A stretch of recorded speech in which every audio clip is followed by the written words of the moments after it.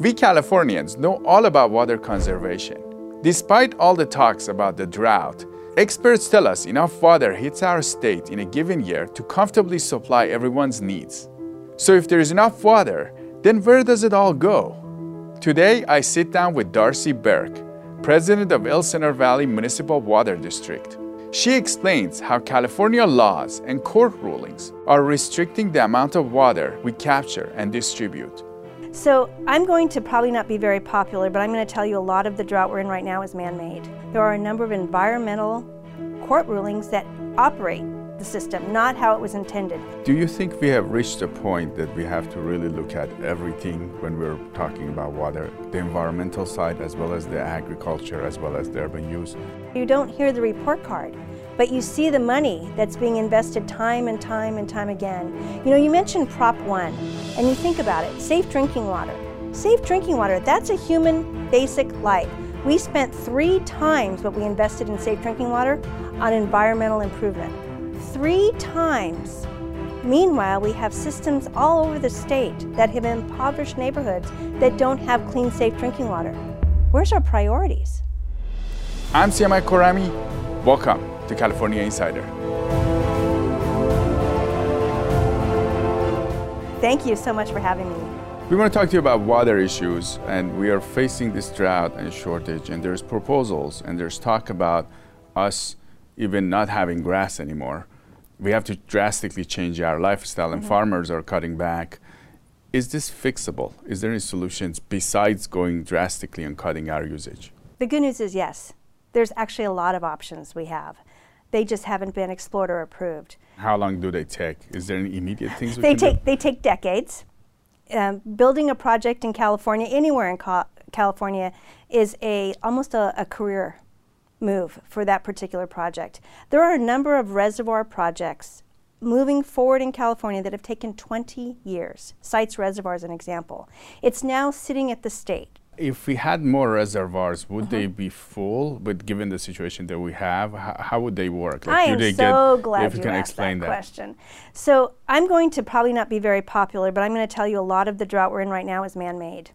So yes, we had reduced precipitation, and you're going to hear on the news between January, February, and March, it was the driest 3 months in 22 years or even 1,200 years.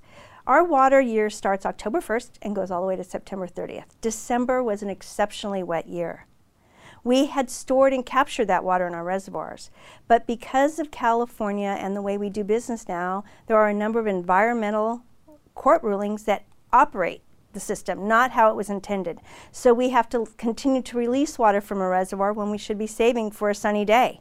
We have to release it for temperature control, for species by species, reduce the pumping. So all that water we were able to save went out the Golden Gate Bridge. In May, I think the total was 4.5 million acre feet had gone out since the beginning of the water year. So that's 4.5 million football fields full of water a foot deep. That's enough for 12 million Californians. Can you explain this more? How does it work? So we have to let the water out. The reservoirs had the capacity? Yes. So how it works is the reservoirs were designed to store water and then move it when you needed it. So store in the wintertime and move it south. So from when to when, wintertime? So anytime, the rain year is typically October, end of October to probably April. Okay. That's the most rain you're going to get, or snow or precipitation. So the reservoirs like Oroville and Shasta were designed to capture that water and then move it south when you needed it, like spring for the farmers or in the summer here in Southern California. So when you have a court order because someone sued based on the implication of that water moving through the delta, the Bay Delta, down to Southern California, the Central Valley, they blamed the pumps for the deterioration of that species, and they won. So instead of being able to move water 12 months a year, 3 months a year, we can only move water sometimes in July and August. So if you've already let that water out of the reservoir, there's no water to move. Now the Colorado River is a completely different situation. We have over-delivered that water and there's not enough precipitation filling that basin. But California is in a different situation. Yes, different regions had less water, but we save for sunny days. And that's exactly the point of the reservoir and the State Water Project and the Central Valley Project. store the water, and then move the water. Can you explain this court order? When did this happen, and how did it come about, and how much water? So that you said 5 million acre feet. How much is that for us? So an acre foot of water will, in urban use, serve about 3 families for a year. So even with their grass and all the everything. With everything. So I know, you know, California had adopted a landscape that was probably not native to this area. It was more of a northeastern type of landscape. As people moved to California, they wanted to see the green grasses they have. I'm not one to ever tell someone that you can't grow what you want to grow. I just want you to be efficient with the water you use. Meaning whether you have a drought-tolerant landscape or grass, don't waste the water. I don't want to see it running down the street, causing more issues for our lakes and streams and even oceans. But use what you need. I don't want to be someone that dictates what you can plant and you can't plant. But that's kind of where we've moved in California. There's a big mandate to take out what they call unuseful turf, right? So that it might be in a median or a parking lot, or it might be in front of a business, and because kids don't play on it, then they say you have to take it out. I don't know if I'm an advocate for that. I just want you to use what you need and make sure you don't waste it. I think that's what every Californian should do. We're very good with our water resources. We use 50% less water than we did about a decade ago. So have we improved our efficiency? Yes. But when you look at urban use in the portfolio of the state, urban use is 10% of the pie. You're asking 10% to cut back 20%. That's not going to get you out of a drought. So essentially you want to cut 2%. Essentially, that's exactly what it is, right? And then you look, they used to say that farmers took 80%. Well, I know that's not true. And this year they're getting no percent. 0% is on the federal project. So when you take away the ability to grow food, because you've also reduced the ability they could actually pull out of the ground through the Groundwater Sustainability Act. You can do more with less, but you can't grow with nothing. So if they're not taking their water and we're not using as much water, where's all that water going? And it's to the environment. And I'm not saying we don't need to invest in our environment. California is the golden state because of our environment.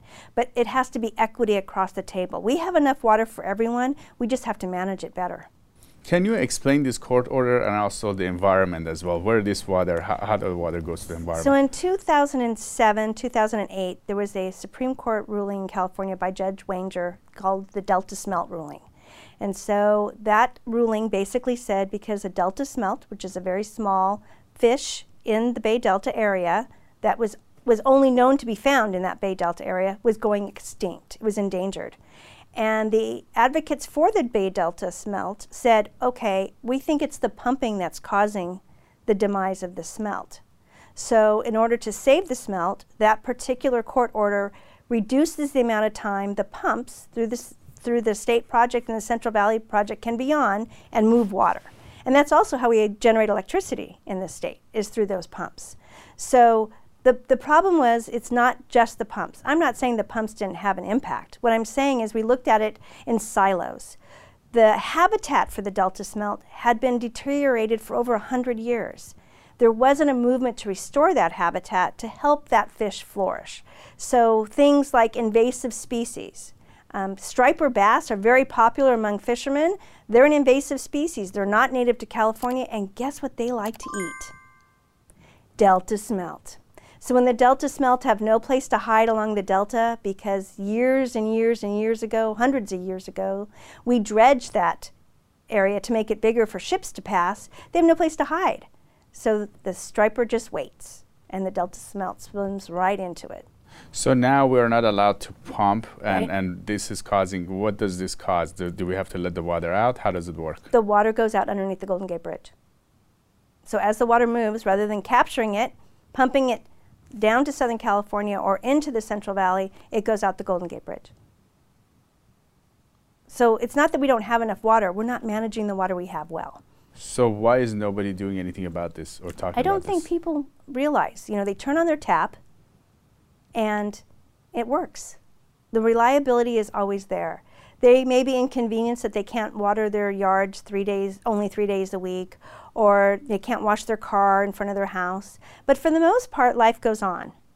But for some people in California, that's not true. When you look at disadvantaged communities in the Central Valley who rely on that water, not only are you impacting farmers, you're in fact impacting communities. They don't have access to clean drinking water because we can't move water. and people just out of sight, out of mind. I think there's been so much controversy about so many things, especially after COVID. It's one crisis after another. So first we had a pandemic, and now we're moving to a water crisis. I think people are fatigued, and they just don't want to have to bother. Their tap still works. Is there a way to reverse this Supreme Court ruling, and is there a way to bring it into discussion? Because it seems like neither the mainstream media, neither the state leaders are even mentioning anything about this. I think our elected officials at the state are at a disadvantage. They have term limits, so a complex issue like water, because it's very complex, they don't have the time to invest to understand. So when you look at the state's current situation, we have a $97 billion surplus. $97 billion. And the governor did not once come out and say, nor did he prioritize water infrastructure. So the whole idea of investing in your infrastructure for reliability, resiliency, and sustainability is you do just that. You invest in it. So we haven't built anything major in California since the late 1990s, and that was Diamond Valley Lake. And that was Metropolitan Water District of Southern California. Our customers paid for that, not the state. The state has invested very minimal. And the voters have asked them to. We had a proposition, Prop 1, that passed a few years ago. Yep. What happened to that money, and where is it now? To give some relationship, we have a $97 billion surplus now. That proposition was $7 billion. And it was led really through the efforts of Governor Schwarzenegger. And working with a lot of different lawmakers on both sides of the aisle, they identified a certain number of areas in which we would invest as a state. So $520 million was for drinking water. $2.7 billion was for storage. And $1.5 billion was for ecosystem. So personally, I have a problem when it's ecosystem over drinking water for people, but I understood that that's the negotiated amount and we need to spend that. Most of that $520 million has been spent, and a lot of it on smaller systems, consolidation, well treatment for areas that might have arsenic or other contaminants. But when you look at the $2.7 billion for storage, there's an accountability website that the state has, and at the last time I looked, they said $2.6 billion was allocated. I can only count $140 million that actually went to projects. So where the rest of the money is, I can't tell you. But I think people say, okay, we passed that, it's moving on, let's move on to something else. And a lot of the money that has been invested is mostly for planning or environmental mitigation. None of it has been for construction. And we need to build something. And do you think there is anything on horizon that we are going to build anything anytime soon? There is a reservoir in the northern part of the state, off of the delta. It's called off-stream storage, which means it's not on a river or lake or stream. And it's called Sites Reservoir, and that probably has the most hope to moving forward. Metropolitan Water District of Southern California has invested in it. Many of the Bay Area water agencies have. The state has. Some of that prop money went to Sites Reservoir. There's a number of stakeholders that realize that the more we can store, that when we do have a drought or another incident, we can move it. And I think that has the most hope. But now just back to the state, and that's another 9 months to a year. And that project started well before the 2014 Prop 1 passed. So you're looking at 20, 25 years. Here in South Orange County, you have the Doheny Ocean Desal Project. Environmentally sensitive, very sustainable, a very new way to actually pull ocean water from underground and have it filter through sand and then treat it and deliver it. That project has been moving forward for 20 years this year. And it's still not done with the regulatory process. It has to go back to the Coastal Commission.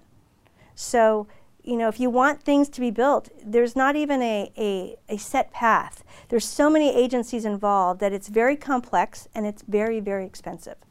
Are there any special interests that are stopping these projects, or they benefit from these projects not working and not going through?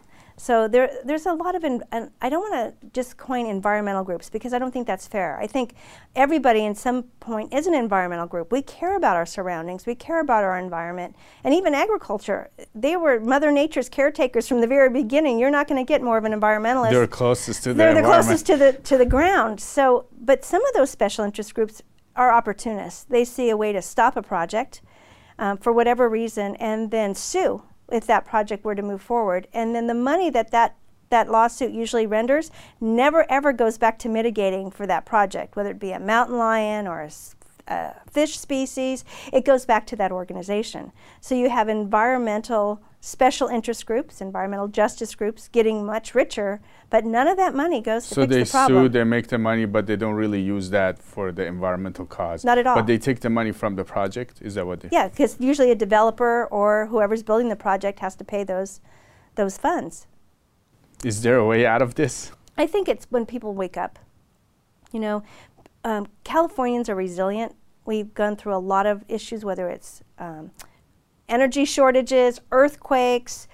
We can do this if we all just put our mind to it. And I think part of that means is we have to stop being separate. You know, it's always one side versus the other. We're so good about dividing ourselves that that's really how special interest groups are successful. We forget that we have shared values, that we all value this state, we all value the lifestyle that we have, and none of us really want to get rid of it. But as time goes on, things become much more expensive in California, more expensive than any place else. And people just kind of, as long as they can make it, that's fine. And if they can't, they move. So I think we just need to wake up and realize it's going to take everybody's best interest at heart in order to move the state forward and keep it golden. Do you think we have reached a point that we have to really look at everything when we're talking about water, the environmental side as well as the agriculture as well as the urban use? Yes. Do you think it's time for that? Can you tell us more? I think everything's on the table. I think it's time to renegotiate, so to speak. It can't be one side and the other two left hanging. You know, when I look at investing in infrastructure for my service area, and I'm going to build a new water treatment plant, or I'm going to put a new pipe, or I'm going to put in advanced metering, I have to respond to my constituents on what their return on their investment is. What's the benefit of doing that? So we've invested billions of dollars in the environment, and I don't know what the return on investment is. I don't know how they quantify it. I don't know how they're measuring it, but I don't see any difference. There's no more Delta smelt than there were before. There's probably less. I don't know the state of the Chinook salmon, so you don't hear the report card. But you see the money that's being invested time and time and time again. You know, you mentioned Prop 1, and you think about it, safe drinking water. Safe drinking water, that's a human basic life. We spent 3 times what we invested in safe drinking water on environmental improvements, whether it's parks or conservancies or any type of estuary enhancement. 3 times. Meanwhile, we have systems all over the state that have impoverished neighborhoods that don't have clean, safe drinking water. Where's our priorities? You mentioned the environmental side of this, and we're all a fan of environment. We choose to live in California because it's beautiful and the environment is kept really well. Now, you mentioned a good percentage of the water goes to the environment. Where does that go to, and how does it work? So I think that's a great question, and it's actually not a very easy answer. They used to divide up and say, oh, 10% went to urban, which is pretty much true. We meter the water in our urban use. We know how much we take in, we know how much we sell, and we know pretty much what the outflow is, right? Whether it's recycled or whatever. They used to say that 10% went to urban, 10% went to the environment, and 80% went to ag. That's just not possible. The math doesn't add up anymore. When you have farmers in the Central Valley taking a 0% allocation. Last time I looked, 0 times 0 is still 0, right? So they're not taking it there. They're not getting any groundwater, very limited because of the Groundwater Sustainability Act, so that's limited. So there's no way they're taking 80%. If they're taking 30, 40% maybe at the most, now we're like 50%, which would leave the rest of it to the environment. But the environment doesn't use a meter. They don't measure how much they use or where it goes, and they don't measure the benefit of the water. Meaning, if you're telling me you need this water to save the Delta smelt, how many more Delta smelt have we had over the last 10 years now than we did before by using the water out to the sea? My understanding is the last time they did a count was 0. So what's the benefit? I don't mind investing in the environment and using water for the highest and best use. I mind that people aren't accountable for water that they're using when the rest of us are. So essentially, some people are bringing up the word environment, and actually the water is used on this environmental cause that is not very clear what this cause is. The causes could be clear. It could be by species, so you have the Chinook salmon, you have the Delta smelt, the list goes on and on and on. You also have temperature control. So for the salmon, they know that the salmon do better in colder water than other times, so that they release more water during those times, so that where the salmon are, that they have some temperature control. But all of those releases add up, right? So if you're moving water for the Delta smelt, so that when they move, that they have more water, or it's able to flush them farther down into the Delta. If you're moving water so that the salmon have better temperature control, all that water adds up. Our point from the urban water users is measure it. Tell us how much you're using and what the benefit is. If we didn't save one Delta smelt, and you've put families that farm out of business, you've had industries leave California because they suspect the water reliability isn't there, that's a problem. We all need to be equal partners at the table. And the last time I checked, we as Californians, we're a human species. And we need to have an environment that helps us thrive as well. So what about the farmers? As a result of all this, it seems like the farmers have been impacted, right? How are the farmers impacted here? So, you know, I think food has not become a priority. You know, people go to the grocery store, they get whatever they want, whatever season it is, whether it's local or not. California farmers have the most regulations out of anyone, whether it's for farm labor, whether it's pesticide control, whether it's water, whether it's logistics, meaning when they move trucks. All of that impacts a farmer. And the majority of farmers in California are family farms, multi-generation families. Are they incorporated? Absolutely, because California is a litigious state. They are the ones that take the brunt of it. So they're taking acres of what was the most fertile land in the nation, and they're fallowing it because they don't have the water. Whether it's a gentleman I know that grows some of the best cantaloupes in the world, and mostly that comes from California, you know, he's growing a very small percentage, like 10% of what he could grow. What's that going to do to the prices of cantaloupe when cantaloupe comes around? You know, it's making food unaffordable. It's also not protecting those things that environmental justice groups really claim they do. They're worried about the workers, the laborers that relate to farming. Well, if they're in a different country, we can't tell you what their conditions are. I don't know anyone that is certified organic in another country and has the same regulations and restrictions that farmers in California do.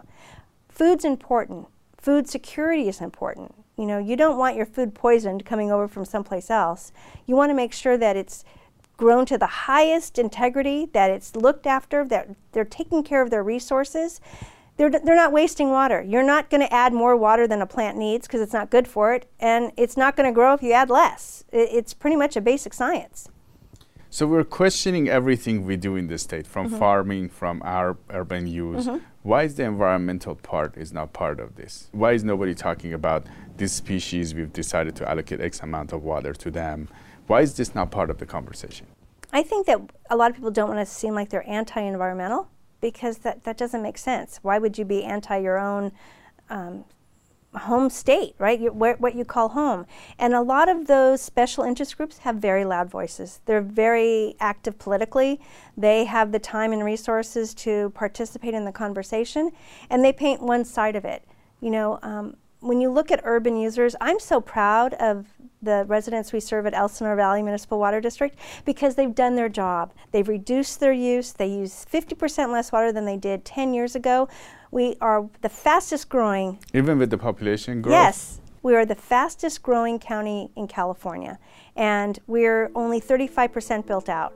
And when I ask my constituents, can you just be more efficient? They respond. So I don't think it's a matter of the urban users not responding. I think there's some inequity thinking that urban users have to bear the brunt of us as a state not investing in enough infrastructure and not enough resiliency in the system to meet the demands for everyone. Do you have any other thoughts for our audience? Just be involved and pay attention. You know, when you look at your water bill, I don't want you to think that you're paying for water. You're paying for water service. We got the water, we found it, we moved it, we treated it, and then we delivered it 24/7. So when people talk about a water bill, I want them to really get the value of what they get, which is truly water service and wastewater service. Nobody wants a plugged toilet, especially during the holidays. And water agencies make sure they take care of the drinking water and the wastewater as well. So I think once we value what we have as a society, we would do much better. Darcy Burke, Elsinore Valley Municipal Water District President. It was great to have you on California Insider. Thank you for having me.